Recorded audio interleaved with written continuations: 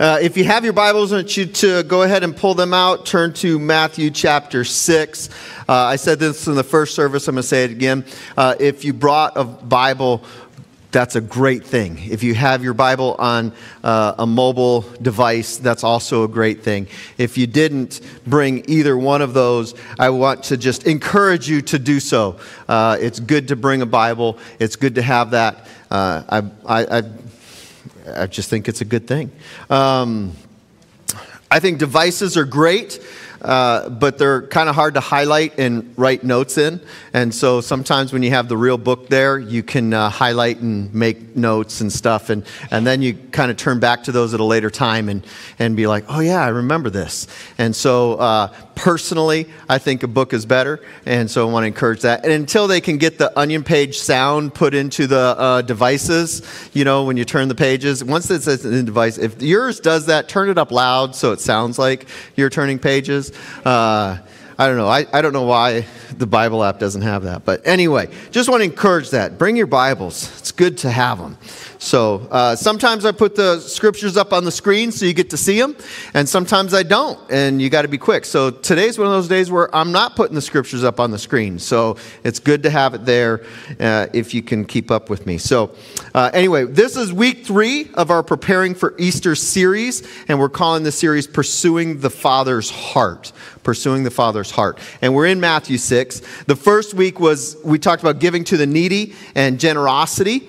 And so just want to continue to make that a theme as we had our time of Thanksgiving. Last week I talked about that we were putting out a study on generosity for our discipling communities. And Pastor Chris was able to send that out to our facilitators this week. And so if you are part of a discipling community, your facilitators have received that. And if you think that sounds like a study I want to be a part of, then encourage your facilitators to say, hey, when can we put this on the calendar? And we're not telling you have to do it over the next 8 weeks. We're saying, hey, sometime in the next few months, it would be good to maybe take a break from what you're doing, or if you're wrapping up what you're doing, then spend 8 weeks looking at this study on generosity. I think you would be very blessed by it. So just want to encourage that.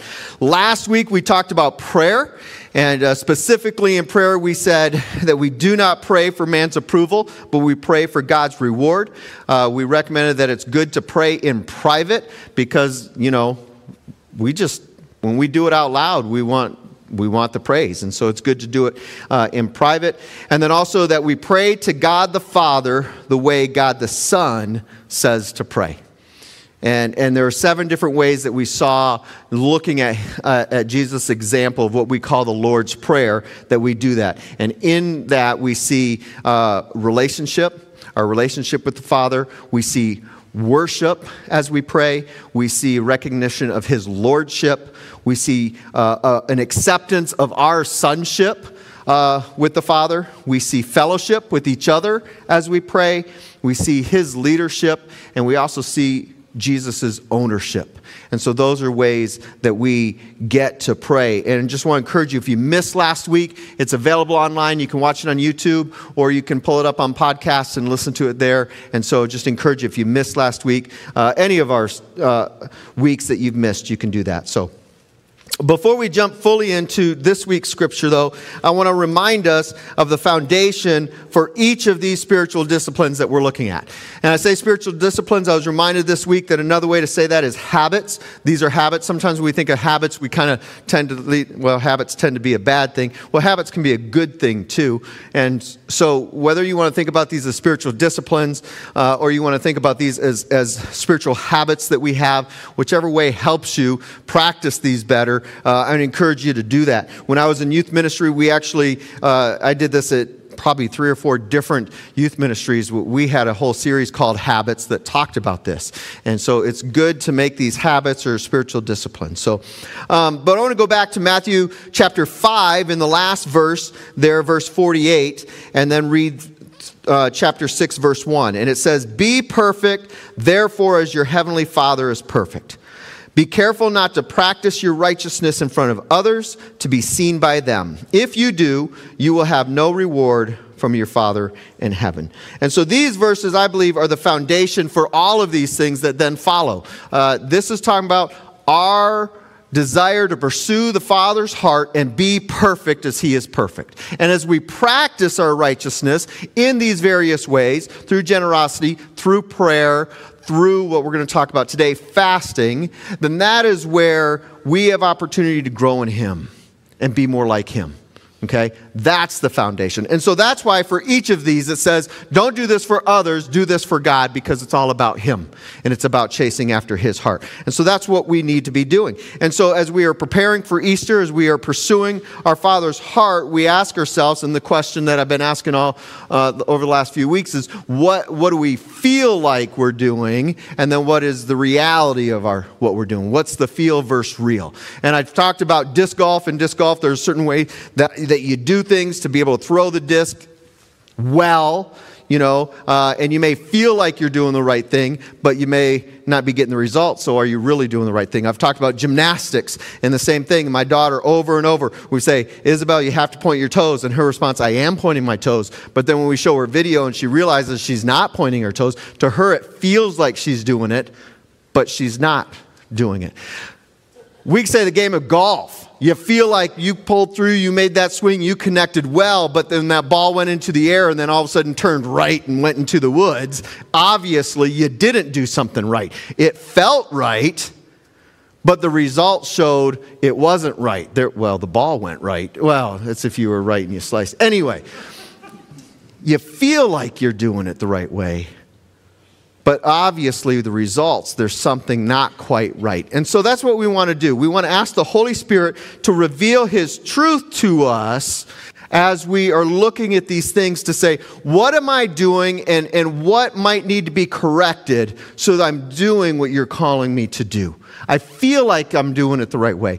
And so today we're talking about fasting. And so what does it mean to feel versus real when it comes to fasting? I'm going to ask you to stand, and I'm going to read these verses. It's real short, but I invite you to stand, chapter 6, starting in verse 16. Jesus speaking there, chapter 6, 16. When you fast, do not look somber as the hypocrites do, for they disfigure their faces to show others they are fasting. Truly I tell you, you have received their reward in full. They have received their reward in full. But when you fast, put oil on your head and wash your face, so that it will not be obvious to others that you are fasting, but only to your Father who is unseen, and your Father who sees what is done in secret will reward you. Father, we thank you for these words that we have here from Jesus. And Lord, as we look into this subject of fasting today, we ask for your blessing. We ask for your Holy Spirit to reveal truth. And we ask that you would show us what this needs to look like in our lives.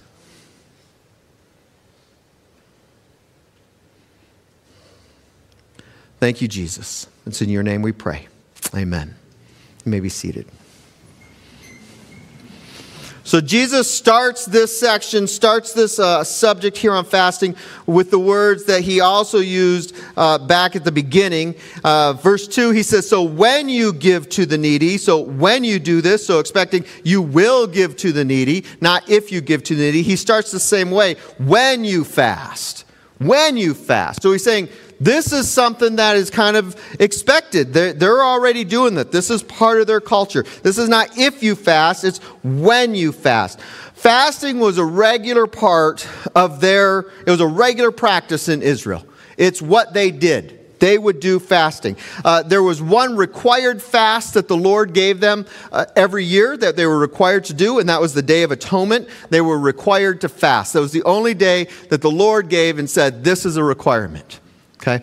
Over time, the Jewish people kind of added additional days and months, and it's real interesting to go and look at what they did. And these days and months come out as you study the prophets. These additional days and months kind of show up, and it shows that they are practicing these various times of fasting. Sometimes, so it really came to, there were kind of 4 national days a year that they set aside specifically for fasting as a nation. They had certain months that they would take. take and spend the month fasting. And so it kind of became those rituals of fasting that they did. The Pharisees fasted on specific days. They would have 2 days a week where they would fast. They would fast on Monday and they would fast on Thursday.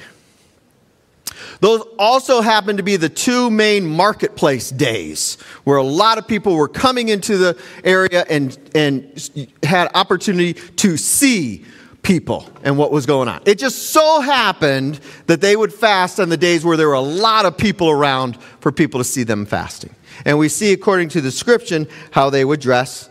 They would make themselves look like they were fasting. They would wear dirty clothes and ragged clothes so that people would look at them and say, look how spiritual these Pharisees are, and they're fasting. And that was it. That's the reward. According to what we see here, that was the reward. That's it. In that moment, they were praised for being great spiritual leaders in their fasting. And then it was done because God had no other reward for them then. It's kind of like, when you're a kid and you're told to do a chore, and if you do a chore, you'll get an ice cream, right? Anyone ever get the privilege of that? Yeah. You get your room clean, I'll take you to get an ice cream. So you get your room clean, you get the ice cream, and what's up? It's gone, because how quick did you eat an ice cream? Well, one, it's melting, so it's going to be gone anyway, right? And that's the praise that they got. It was word. Look how spiritual these guys. These guys are great spiritual men because they fast. It's obvious. John MacArthur in his book Matthew says that fasting was strongly practiced and possibly overemphasized by early Christians. It was something that was done, and it was probably even overemphasized. To me, fasting does not seem to be a regular practice of most American Christians. I'm not going to ask you if you fast. I'm not going to ask that question. But I'm going to say, for me, it's not something that's talked about very much. I don't hear people talking about fasting. I don't know. Now, maybe they're just really good at following Jesus' words here. Don't tell people you're fasting. Make it look like you're not fasting. Maybe y'all are just really good at that, or the church is really good at that, and so we just hide it there. But for me, and I could be wrong, fasting isn't something that we talk about. It's not something that's done very often. And we just don't know what's going on. I know that as I've been praying about this and preparing for this time, I honestly cannot remember a single message growing up on fasting. Maybe I went to the wrong churches. But I honestly just can't believe that. And I'll be honest with you, standing out front after the first service, I had a number of people come and say, yeah, I don't remember ever hearing about this. And yet Jesus says, when you fast, something we should be doing, something that we get to do.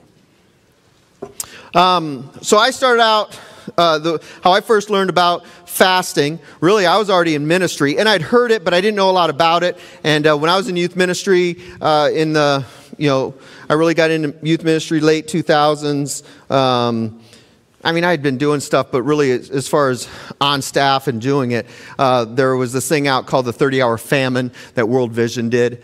And it was an opportunity to take youth and students to go 30 hours without eating so that they could experience what it's like to live in another country where they don't get to eat, where we constantly have food.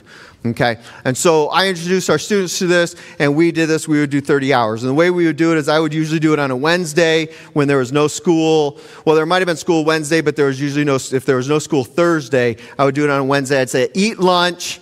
Done eating lunch at 1 o'clock, don't eat again, come to youth group, don't eat dinner, come to youth group, and then after youth group, stay, and then we'll spend the next 24 hours after youth group and not eat and experience what it's like to go without food for 30 hours, okay?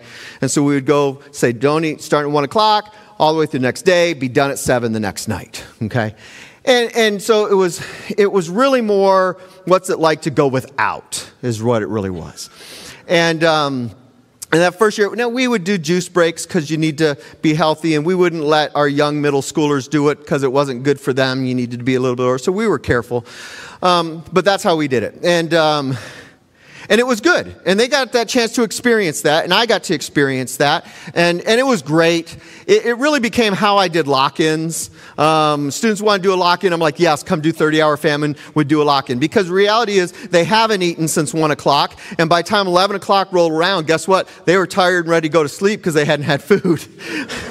So I loved it. It was great. And then they'd wake up the next morning, and because they hadn't had food, most of them would have headaches by that time, so the loud and rambunctious part was gone. I love doing lock-ins that way. I didn't have to worry about having any food for them either. Less planning. So that's how. We finished the fast at 7 o'clock. I didn't have any food. We just said, hey, 7 o'clock, go home, you can eat now. A group of us decided to go to Golden Corral the first year, and that was a mistake. When you haven't eaten for 30 hours, now you're in front of this huge buffet. Oh, my goodness. Yeah, I was sick for hours. We said we can't do that again. So the next year, we changed it and said at 7 o'clock, we'll break the fast together, and we did rice. And we said you have to serve it to someone. The other thing that we do is during that time, not only had they not eaten, but we would make them do service projects. One year we had them bring 2 milk jugs, and we walked 3 miles to the river and filled them up with water, and then had to carry them 3 miles back to the church. We had a couple middle school boys that just along the way would accidentally spill their water because they were getting heavy.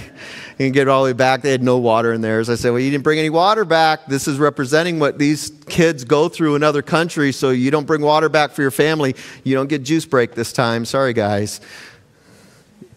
Yeah, I was mean.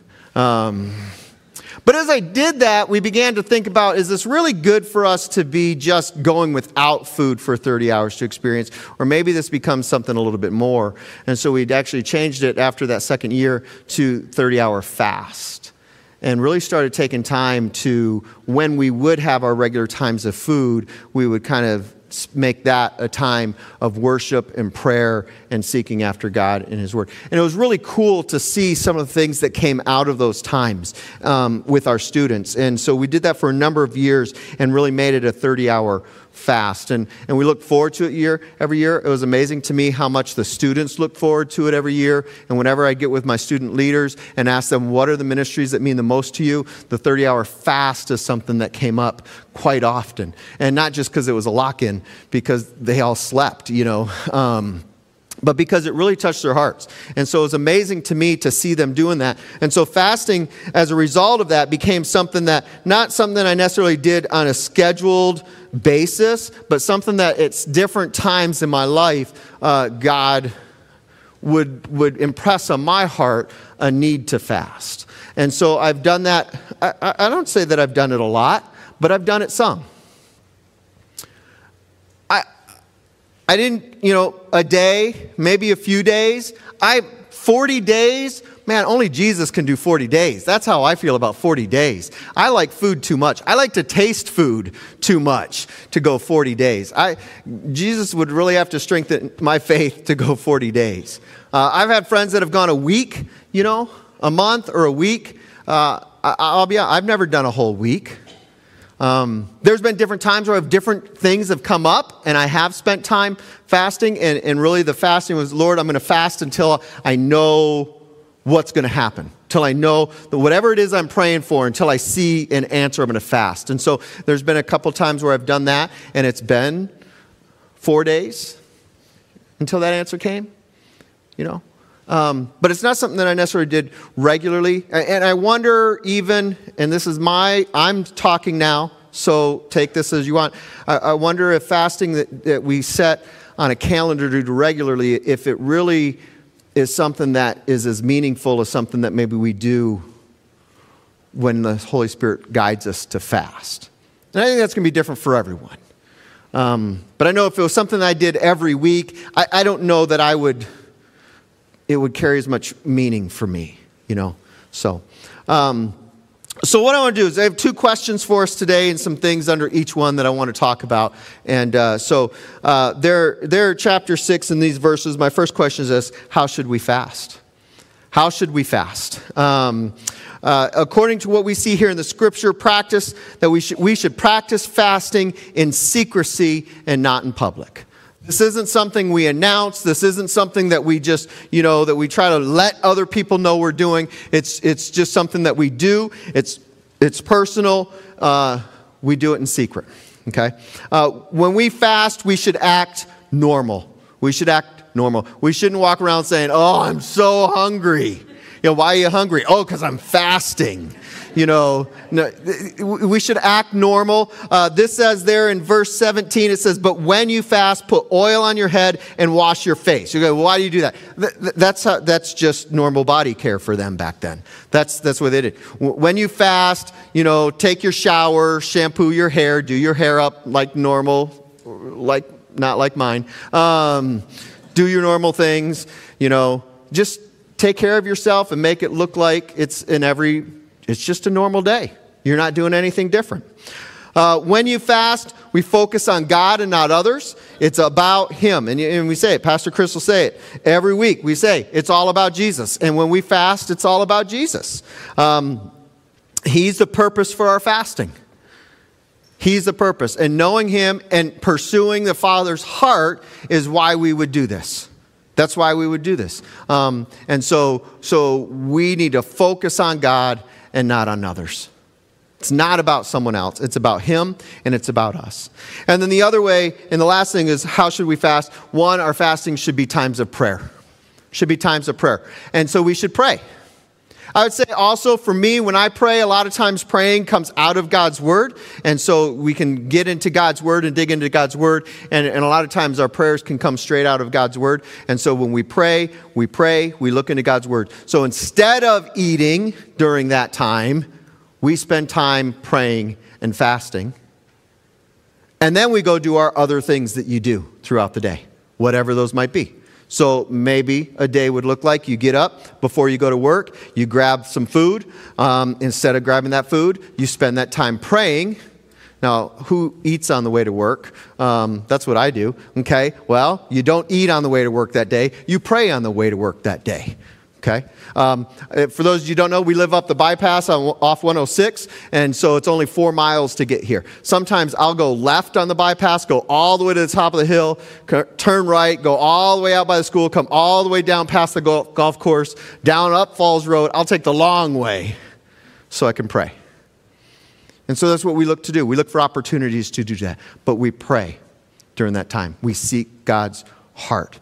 So that's how we fast. That's how we fast. Those are opportunities of things that we do. Number two, and really the bulk of this and the meat of this is this: when is it appropriate to fast? When is it appropriate to fast? A.W. Tozer said this. He says, "I fast just enough to remind my body who the boss is." You ever feel like your body's controlling you? All the time. Darren, I got to say it now, Darren. Darren sent me a meme last night of a dude holding a pizza. And it says, "I know I'm the Lord's temple, but I want to be a mega church." I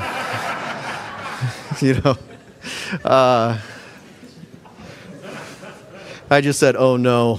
But I love this quote. "I fast just enough to remind my body who the boss is." And our bodies need to be controlled by the Lord. And so this is a spiritual activity, this is spiritual discipline that we get to have control of our bodies in those moments and take and pray and worship God. And so when is it appropriate to fast? We're going to look at a few just scriptures, situations in the Word that show us of when different people fasted. So the first one is this: when we've experienced great pain or loss. When we experience great pain or loss. And so Matthew 9:15, Jesus speaking, He says, "How can the guests of the bridegroom mourn while he is with them? The time will come when the bridegroom will be taken from them, then they will fast." And so when the bridegroom's there, when Jesus is with them, why don't your disciples fast? Well, because I'm here with them, but when I go, then they will fast.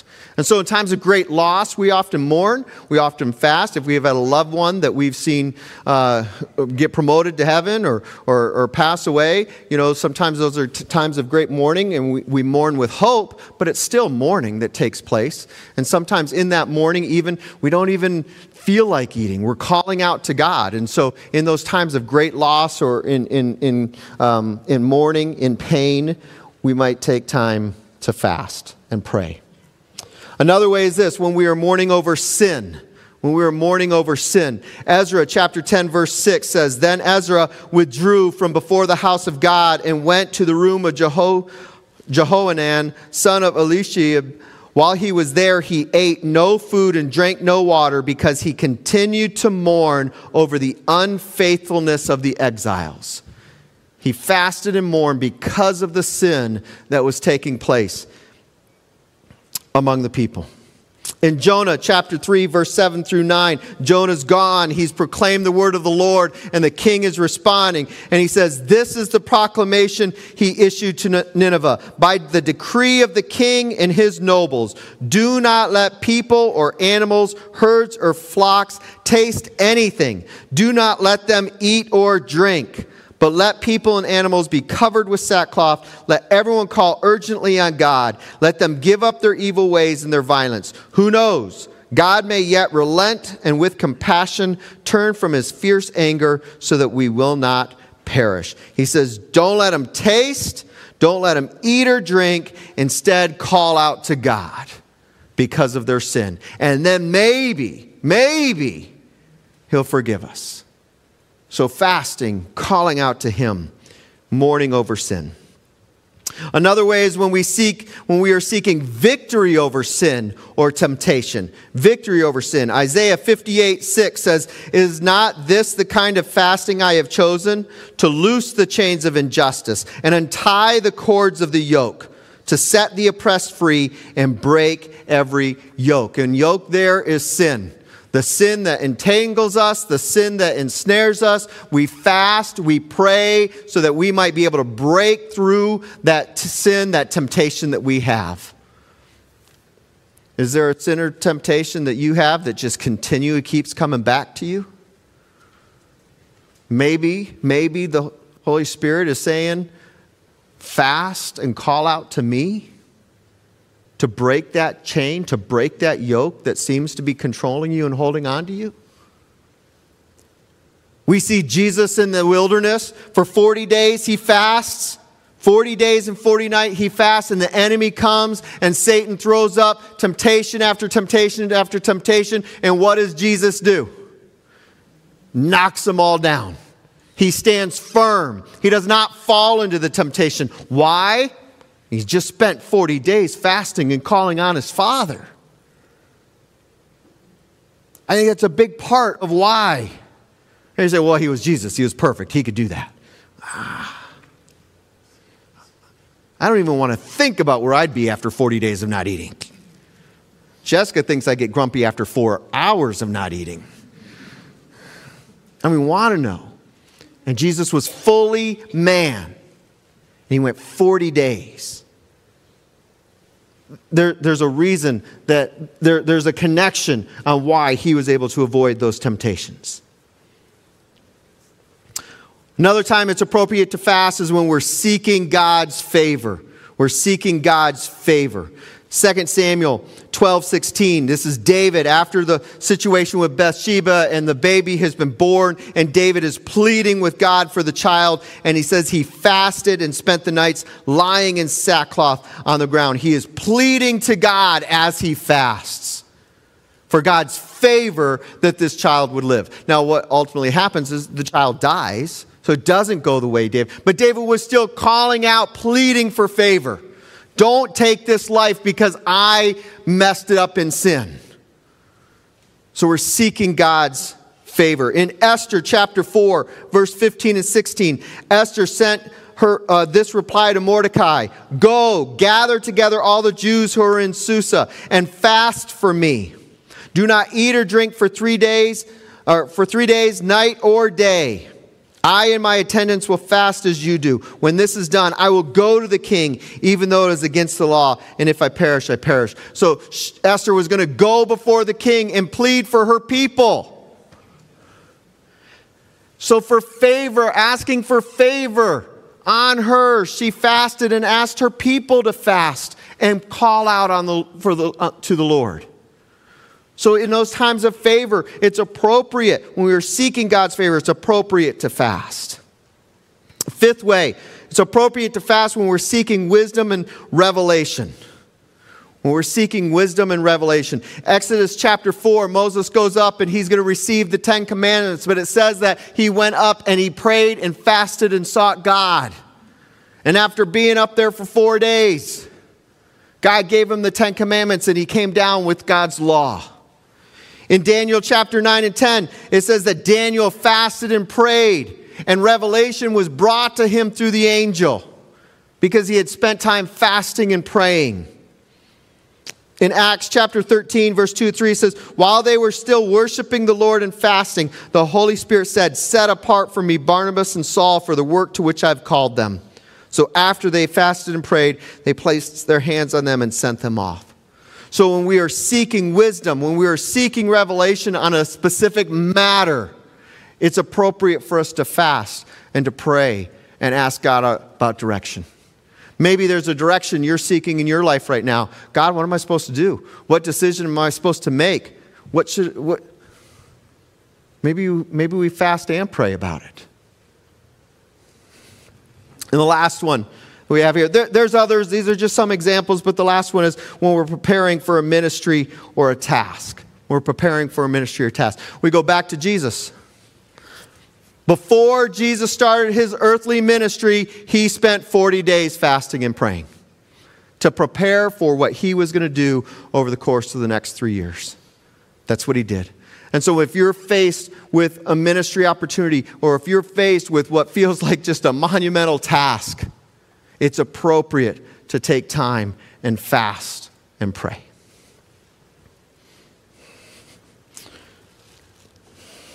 I don't know what the Holy Spirit's saying to you. I'm going to say this. How does the feel versus real thing work when it comes here with fasting? You may say, I'm not fasting. Well, then there's no feel at all. There's nothing there even at this point. And so my question would be, maybe this is something that you need to truly seek the Holy Spirit and say, is this something I need to be doing? If you are fasting, why are you fasting? Is it for one of these reasons? Is it truly just for God, or are there other reasons that you might be fasting? In our culture of diet and health, I know people that fast just to lose weight. That's not fasting. It's not fasting.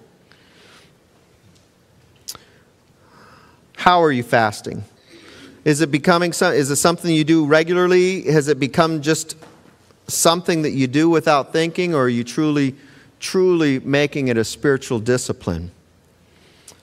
I'll say this, when you pray, you can pray without fasting.